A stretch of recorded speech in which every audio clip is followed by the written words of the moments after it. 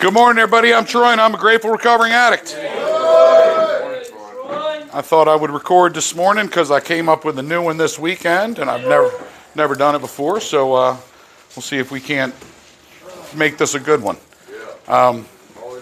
Preventative maintenance. What does preventative maintenance mean? Anybody? Keep from using. Do things like check the oil and change it. What was that? Say it again, and I'm going to get you next. Taking care of it before it's an actual problem. Taking care before it's a problem. Checking the oil and changing it before you don't have to. There it is. There it is. So preventative maintenance is really simple. Preventative maintenance is I anticipate a problem. I'm going to do everything I can to fix it before it happens. So I'm going to tell you a little story. I talk about my property often. I got about 1.5 acres of land. My wife and I bought it in tax distress. Obviously, it was, fucked up, overgrown, bamboo, it's just a nightmare. We've spent the past 4 years trying to clean it and clear it. My land was at one time owned and, I hate the word owned in this particular fashion, but occupied by the Susquehannock Indians. So the area that my house is built on is actually the center of a Susquehannock Indian campground. If you stand at the top of the hill and you look down my field, now that we've cleared all the trees, I don't know how much you know about Native Americans, but the Susquehannock Indians had what they called tribal circles. So the first circle is the fire circle, the second circle is the market circle, the third circle is the restaurant or the cafe circle, the fourth circle is trading, and the fifth circle is living. That's where they lived. If you stand at the top of the hill and you look down, you can see all 5 of those concentric circles in stone in my land.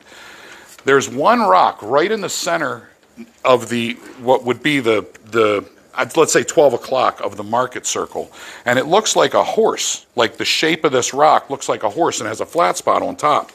And I had a historian come to my house to figure out how much of this was real, because I didn't want to fuck anything up. I didn't want to disturb a naturally occurring thing. And he walked up, and when he saw that rock, he was like, "You realize this rock, if you could move it, it's probably worth over $1 million." And I said, "What do you mean?" He said, "That's what they called an arrowhead station. What it is, it's set up, has a flat top and a seat, and it's made to chip arrowheads. That's what happened there.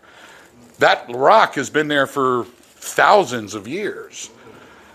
As I start to uncover these rocks, I see more and more and more stuff, and I've found arrowheads, and I've found a hatchet blade about that big. All of these things I find as I'm clearing this property. The past couple weeks, we've had a couple storms, some wind storms that were pretty big. If you're at all familiar with the hills of Pennsylvania, I live on a mountain. There's a plant called kudzu. You guys know what that is? Kudzu is an ivy. It is a very invasive plant, and what it does is its single stalk will run to the top of a tree, and then it will basically overtake every branch and grow new leaves. So as it does that, it kills the tree that it's living on. It's a parasitic plant, so it slowly starts to kill this tree. Well, I told you all that shit so I could tell you the next part. So a couple weeks ago, we're down in the yard and we're working on stuff, and I found this one tree that was obviously dead, and it was covered in kudzu, and I noticed the stump was here, but the tree was touching the ground over here. So I'm looking at it, I'm like, this doesn't make any sense at all, and I touched it, and it went like this. And I'm talking about a 65-foot dead tree. And I realized the only reason it was standing was it was hung up in kudzu. So it's hanging from ivy with literally, as I touched the bottom, I could swing it. Thing probably weighs 600 pounds. I could swing it. It's hanging from the kudzu. We got windstorms coming. I said to my wife, I was like, that one big-ass tree down there that's dead, that's already fallen, is going to drop one of these mornings. And she was like, yeah, you're probably right. I was showing some of you guys, somebody this morning, video footage of my next-door neighbor. My next-door neighbor raised goats. They have 2 fainting goats named Tango and Cash. And all I got to do is walk in the backyard and go, "Dah!" And they fucking drop. It's hysterical. Oh, it is so fucking funny, man. Those things drop. And my cat will run the fence line and stop and just arc at them one time and they drop. It's hysterical. But there's a pygmy goat too, about the size of a chihuahua. And this thing has bigger balls than all of us put together. That thing will buck. It'll fight. It'll do everything. Anyway, the tree in question is leaning over the goat pen. If the wind hit, it was going to pull that tree down, and it was going to land on that goat pen. It would remove the fence. It would break their housing. They would be running free somewhere in my neighborhood if it happened. If it fell this way, it was going to hit the neighbor's garage. Maybe not bad. It might have just skipped it on the way down, but it's going to fuck up the siding. It's going to fuck up the drip edge. It's going to fuck up the roof. So we're down there looking at it, and I was like, the only thing holding that is kudzu up there. If we just get the lean right, it won't matter where the wind blows or what happens. So I took a regular piece of, regular hemp rope, put a fucking dumbbell on the end of it, threw it up into the tree, pulled it around, tied a slip knot on it, pulled it tight, and then I wrapped it around another tree this way. So when it falls, if it falls, it can only fall this way because I got tension on it hard. If anything happens, it's going to fall this way. That was a couple days ago. Yesterday morning, when we had that bad wind, it was probably about 3 in the morning yesterday, the wind picked up, fucking 45, 50 mile an hour winds. I felt the house shake. Boom. And I was like, that was it. It went down. So when the wind died, we walked down the hill, we went and looked, and it landed on an assortment of rocks that were, again, part of this tribal circle. When it hit them, it exploded into manageable pieces. I went down there, 60-foot tree. I didn't even have to start a chainsaw. All I had to do was pick up broken pieces of wood. I pulled it right so that when it fell, it would land in the right place, preventative maintenance. I had all my shit ready to cut that tree up, prepared, because I knew when it fell, it was going to be a problem in my backyard, preventative maintenance. I had a rope tied to it, pulling taut, anticipating the problem ahead of time, preventative maintenance. I made sure that the neighbor knew that this was happening so his goats would be safe and put in the back end of the little goat barn, preventative maintenance. I made sure his garage was safe, preventative maintenance. And when I got down there, I was rewarded with no labor. I didn't have to fucking cut up a thing. All I had to do was move it. And I made a phone call, and there's a guy with a truck coming who's going to move it up the hill because I ain't carrying fucking wood that I'm not burning. If you're burning it, you're carrying it. So, but I arranged that. All that happened. Preventative maintenance. Had I not tied that tree up, that windstorm was going to happen. I knew it was going to happen. I saw the weather report. I was completely aware. If I hadn't gone down there and tied that tree up, it would have fell on that goat pen. It might have hurt those goats. Then I got a problem. Now I got a pissed off neighbor. You fuck up a neighbor's pet? I didn't have to worry about that. I did preventative maintenance. Now, why is that relative to recovery? Why am I talking about this? You want to be ready before it comes. Storms come, make sure that we need to do preventative maintenance on ourselves to make sure that when we get out there, we don't pick up again. Exactly correct. We need to use all the tools you teach us. Exactly correct. Just like the windstorm was coming, we can expect the same kind of windstorm. Who thinks a storm's coming when you get out of here? No doubt. You're goddamn right it is. Tracy. Yeah, it's like you have an issue with criminal behavior, like selling drugs, and say you're you're on maintenance or something, you can choose to get Sublocade or Vivitrol or something. You know what I mean? Mm-hmm. So I get out. I'm in my normal life. I'm going to meetings. I've developed some sort of camaraderie with some home group members. I have some friends, some sober support. I get a message on Facebook. Troy, there's going to be a concert on this date at this location. What does preventative maintenance look like for me right then? Prepare yourself with certain shirts and items to let people know to be aware that you're not smoking or getting high. One, I want my drip to reflect. I want my drip to reflect that I'm in recovery. I don't want to walk in there with a fucking shirt covered in pot leaves and a necklace that's got a vial that says LSD on it. I'm not going to do that. I'm going to put myself in a bad place. And if you go, you can have somebody else in recovery. That's exactly what I'm looking for. You want preventative maintenance? Watch this. Hey, man, I got a concert to go to on Thursday the 14th. Can you go with me? Absolutely. I'll pay your way. Absolutely. That's preventative maintenance because I know we have a different drug of choice. I like to shoot dope. I like to snort cocaine. I like to freebase. He likes to drink. I'm not going to let him drink, and he's not going to let me go to the ghetto. I call the ghetto is what I talk about when if you've ever been to a concert, you know what I mean. That area between the women's room and the men's room, that's the ghetto. Because if you've ever been to a concert and didn't walk into somebody snorting coke in the bathroom, it was a terrible show. Understand that you make the decision on what you're going to let happen next with your preventative maintenance. If you got to go to a meeting out of town and you're not going to know anybody, go early. Go early. Introduce yourself to somebody. If you're going to be late, don't go in. Don't go in. Sit in the parking lot and wait till they break. And then go get your meeting. But don't disturb everybody else because you were late. Figure out what your preventative maintenance is. If you have to get gas at Sheetz today, if there's nowhere for you to stop and get gas except for Sheetz, is there a beer cave in that Sheetz? So how do you get in there and pay for your gas clean? How do you do it? Pay at the pump. Ha! Pay at the pump. Don't go in. Don't go in. Joe Frazier said it best. If you're tired of getting your ass kicked, stop getting in the fucking ring. If you stop getting in the ring, it can't kick your ass anymore. The other thing you can do is you can get out of your car, say the pay at the pump is broken. It says a little taped on there, please pay inside. Here's what you do. Hey, man, can you just walk in with me? I have a drinking problem, and I'd really rather not be alone next to all that fucking beer. Guess who's going to tell you no? Nobody. Nobody. In fact, even us, even active addicts are going to understand that, and we're going to be like, I got you, brother. I got you. And then as they're walking out, we're going to steal a fucking Fireball and drop it in our pocket and roll it out the door. But whatever we do is our business. How we anticipate the problems that we're going to face, that's preventative maintenance. Anticipate what you got going on. Who's got a drawer that might have drugs in it at home? You don't have to raise your hand. I just want you to think about it. The idea of I might have alcohol stashed in my shed. I might have a bag of dope stashed in my sock drawer. Preventative maintenance, how do we do it? What does preventative maintenance look like there? Call somebody and ask them to get rid of that stuff before you come home. Or bring somebody with you.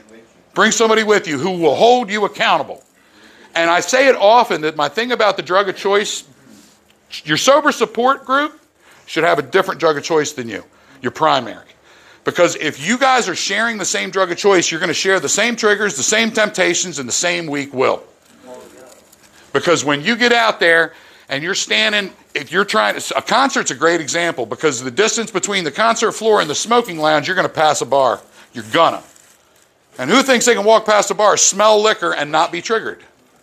But if you got somebody with you who doesn't drink like me, somebody who likes to shoot dope and smoke coke, I'm going to smell it. I'm going to be like, oh, shit, that's going to get him. That's going to get him. And then I'm going to hang close to you. I'm going to hang close to you. And then when we round the corner, we go to the smoking lounge. As soon as we walk out the door and we smell weed, you're going to hang close to me. And then when you see me going to the bathroom and I don't have to piss, you're going to call me out on it. Find somebody who's willing to tell you the truth. Find somebody who's not afraid of the repercussions of calling you out on your shit. If you can't let somebody call you out on your shit, you can never call yourself out on it, ever. I spent 25 years out there using drugs and manipulating people. It all started with manipulating people. Before anything else, I learned to manipulate motherfuckers. And once I had that skill, I could have anything I wanted. I will take your money, your car, your fucking girl, anything. And if you didn't like it, then we're just going to fight. And one of us is picking up a charge. The other one's going to the hospital. That's the way it's going to happen. I don't have to live that way anymore because I have done enough preventative maintenance to know that I do not ever have to be faced with those decisions. Ever. If you find yourself on the way to somewhere that there's a possibility of relapse or a possibility of mental strain or the possibility of a trigger, your preventative maintenance is very simply this. Call somebody. If you can't get a hold of them, say it again. Don't go. Don't go. And in early recovery, that particular sentence is going to be more applicable than not. Because me going to point A, I got to pass how many bars? I got to pass how many around the way fucking spots? I got to pass how many 3/4 open windows that I know business is happening out of. If I'm passing those windows and I'm aware of it and I'm by myself, I'm setting myself up for miserable, miserable triggers. But if I have somebody with me, guess what? We're going to laugh about that shit. Anybody ever seen a drug deal happen off in the distance by themselves? And as you witness it, you both want in. You want to make the money that motherfucker's making. You want to make sure that you're getting yours. Like, all that happens. But when you're with somebody else, it don't matter. You go like this. Check it out. Check it out. Look. There's a hand-to-hand right there. And then you laugh about it for just a split second because you know exactly what you just saw. Preventative maintenance is you've got somebody with you who's willing to join you in the moment of recognizing that is the end of your story. Drug addiction is the only disease in the world that you don't get to pick how it ends. You only get to pick how it started. You got to choose how your disease, the symptoms of your disease started. But you don't get to choose how it ends. All them candles that were up there, they didn't get to choose how it ended. Any of us who have sat next to a loved one and lost them, they didn't get to choose how it ended. But it sure did change how it's going to end for me. I'll tell you the truth. Addiction ran in my family till it ran into me. And I'll do everything I can to stop that shit. The easiest way for me to do, how do I do preventative maintenance for my children? Education. Educate them. If you want your children to understand addiction, educate them on drugs. Don't sit around and be like, oh, when I shoot heroin, I feel like I'm covered in velvet and rose petals. That is not going to get you where you think you're going to go. All you got to do is look them in the face and say, you know how we can't afford this? It's because Daddy spent all his money 20 years ago. I made bad decisions, ruined my credit. The reason I drive used cars is because my credit's fucked. My credit was fucked, and then the 7 years happened, and I looked for it to get unfucked, and I had just fucked it over again. My criminal behaviors didn't go away when my addiction slowed down. My drug use stopped. But my criminal behaviors are still there because some of them were survival skills for me. And I'll never, ever criticize you for your survival skills. We developed what we developed when we were out there the fucking hard way. There was never a time as a young man that I thought I had the capability of robbing another man. But in active addiction, I did it all the fucking time. It became how I made money. I had to go to work. That ain't work. That ain't work. And the uncomfortable part is it became a survival skill for me. So now I can't talk myself out of it being okay. But I have to understand that my impulsive behaviors and my criminal thinking are what consistently lead me back to drugs and alcohol. Alcohol is not my twist. I have never been a drinker. I was involved in a car accident when I was 14 years old where my brother was driving and the person he hit died. I had to be part of a manslaughter with a motor vehicle case at 14. And that gave me some PTSD around alcohol. And I've never been a drinker. It's just not my twist. Have I been drunk? Yep. How many times did I find a heroin dealer when I was drunk? Every fucking time. Every time. Because it wasn't what I wanted.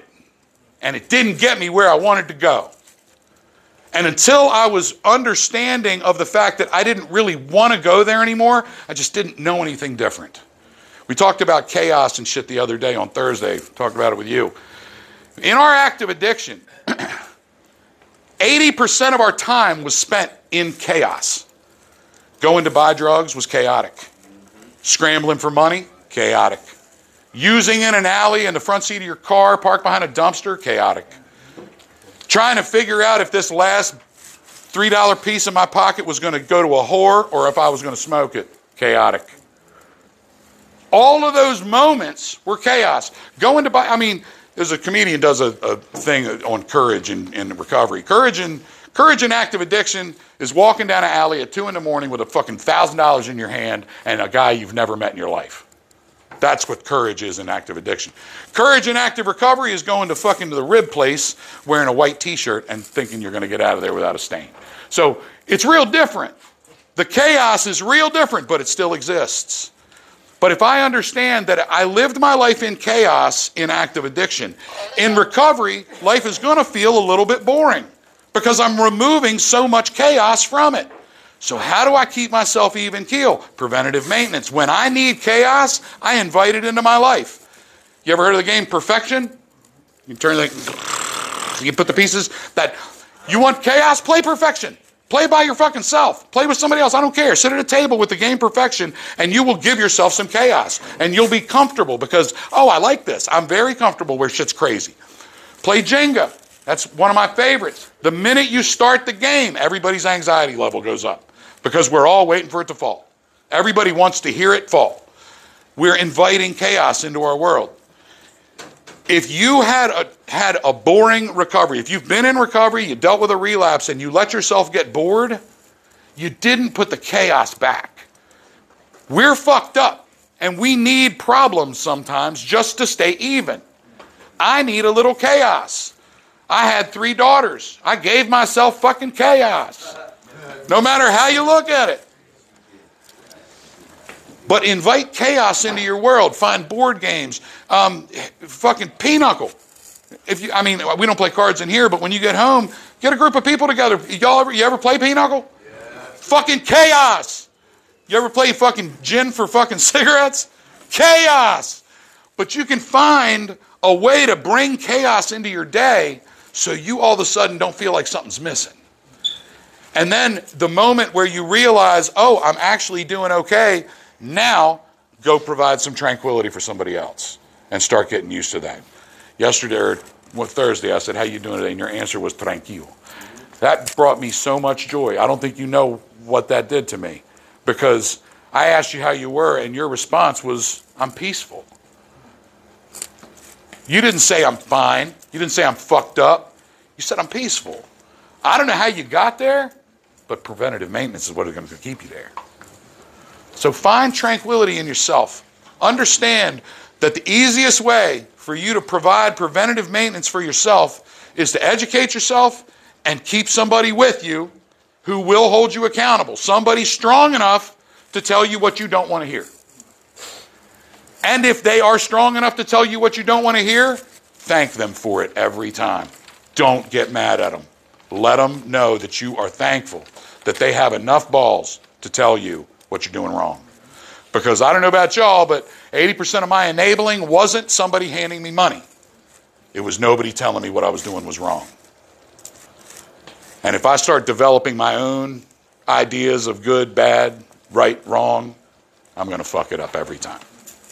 So, preventative maintenance, figure out what that means. What's it look like? What's it gonna feel like when you get out there? Who are the people you're going to rely on? They might be sitting at your table right now. Already happening. That's what I like to see. And then when you guys move on to your next level of care, those friendships channel down and get even stronger.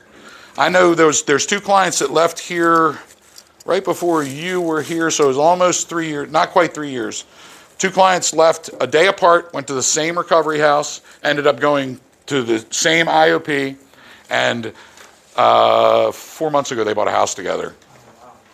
And when they signed the settlement agreement, the one of the younger of the 2 clients took that piece of paper to Child Services and was awarded custody of his daughter again. So 2.5 years of recovery, he was able to go in and buy a house. Now, these 2 guys have decided they're going to buy this house, live in it, fix it up, and then guess what? They're going to split it. They're going to fucking flip it and split it. And they're going to do it again. Those guys have developed a relationship of preventative maintenance. They're there for each other. They watch out for each other. They live together, so they hold each other accountable all the time. And they have goals that parallel, that move forward together. Their relationship is probably stronger than a husband and wife relationship could ever be. Because unless you've been through your active addiction with your spouse, there's going to come a point where the 2 of you aren't going to understand each other. My wife's a normal person. She doesn't have a habit. She's got some impulsive behaviors, thank God, right? I have nothing to complain about. But I know that her understanding the depth of my addiction is a challenge for her. I need to make it my business to educate her so she understands what it feels like. The addiction description I gave to her, and feel free to use this if it works for you. We were talking about addiction one day, and she said this sentence to me. We've all heard it. Why didn't you just stop? Why didn't you just stop? Well, honey, let me explain that to you. At that instant, we pulled through the drive-thru of a McDonald's. And I ordered food. And I put it in between us, and we started driving away. She reached for the bag. I said, stop. I put my hand on the bag. I said, what are you getting? She said, French fries. I said, I got 2 for $1s in here. Give me $3. I'll give you 2 of them. She said, what? I said, are you willing to give me $3 for 2 of these French fries? She said, no. I took the thing of French fries. I threw them out the moving car window. I continued. She said, what the fuck did you do that for? I turned, I looked at her, I said, are you willing to get out of this car and dance with them trucks to get them French fries? She said, no. I said, I am. She said, I said, you got to understand that if it's something we want, we will die to get it. We will die to get it. And if we don't, we might die after we get it. But we're willing to do things that nobody's willing to do to get what we want. She would have been fine with me going to another drive-thru and pulling in and getting another order of French fries, but I wanted the French fries that were on the road. Who's willing to dance with a truck for a French fry? Then you understand addiction. So try to explain it to somebody else. Try to educate somebody who doesn't know what it is. And tomorrow we're going to do the fentanyl numbers. I'm not going to do that today because I'm out of time, but tomorrow we're going to talk about the fentanyl numbers in the United States of America. You've heard it so many times. How many people have died in 2022 of fentanyl? 158,000. 158,000 people died in 2022 of overdoses from fentanyl. And just for a point of reference, in 2018, 38,000 died. Figure that out. 38,000 in 2018, 2023, 158,000. You tell me what's happening here. It's a fucking pandemic. The CDC last year, at the end of the year, they pulled the pandemic classification off of COVID and they put it on fentanyl. Fentanyl is the largest killer that's ever happened here in the United States of America. But between the ages of 18 and 45, this year, somebody dies every 7 minutes. Every 7 minutes, somebody dies of a fucking fentanyl overdose. And that's not counting people that died off of prescription fentanyl. That's not counting. And guess what? That number is bigger than suicide, car accidents, and COVID combined.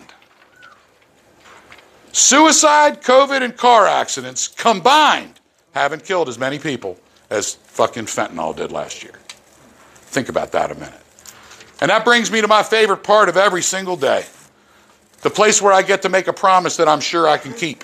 I promise you that if you practice these 3 things in everything you do, your recovery will be easier. It'll be joyful.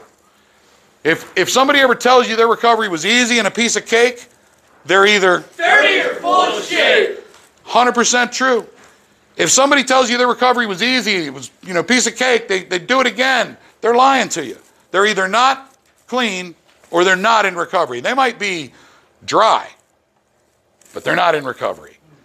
But if you practice these 3 things, 1, be grateful for everything that's happened to you. Be grateful for all the negative shit that you've been through. Be grateful for all the positive things that you've been through. And be grateful for all the joyous shit that you've got coming.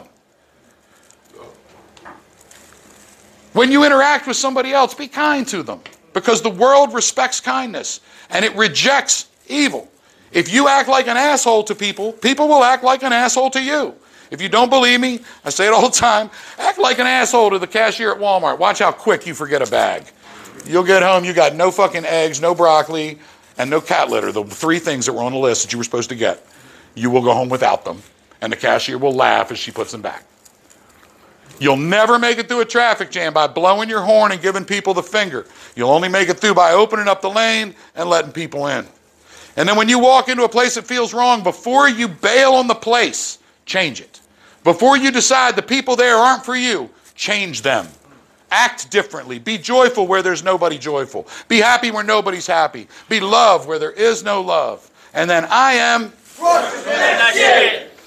for everything I got, everything I lost, everything I stole, everything I pawned, everything I've been through, and everything I never have to fucking go through again. I will be grateful for every interaction I have with another human being or living creature on this plane of existence. Whether they're covered in fur, feathers, fins, flesh, or foliage, I will be kind. And when I walk in the room, it smells like a trap house I wish I never went into the first time. Before I leave scared, I'll change that motherfucker. Before I go, I'll be loved where there is none. Who's happy they're clean today?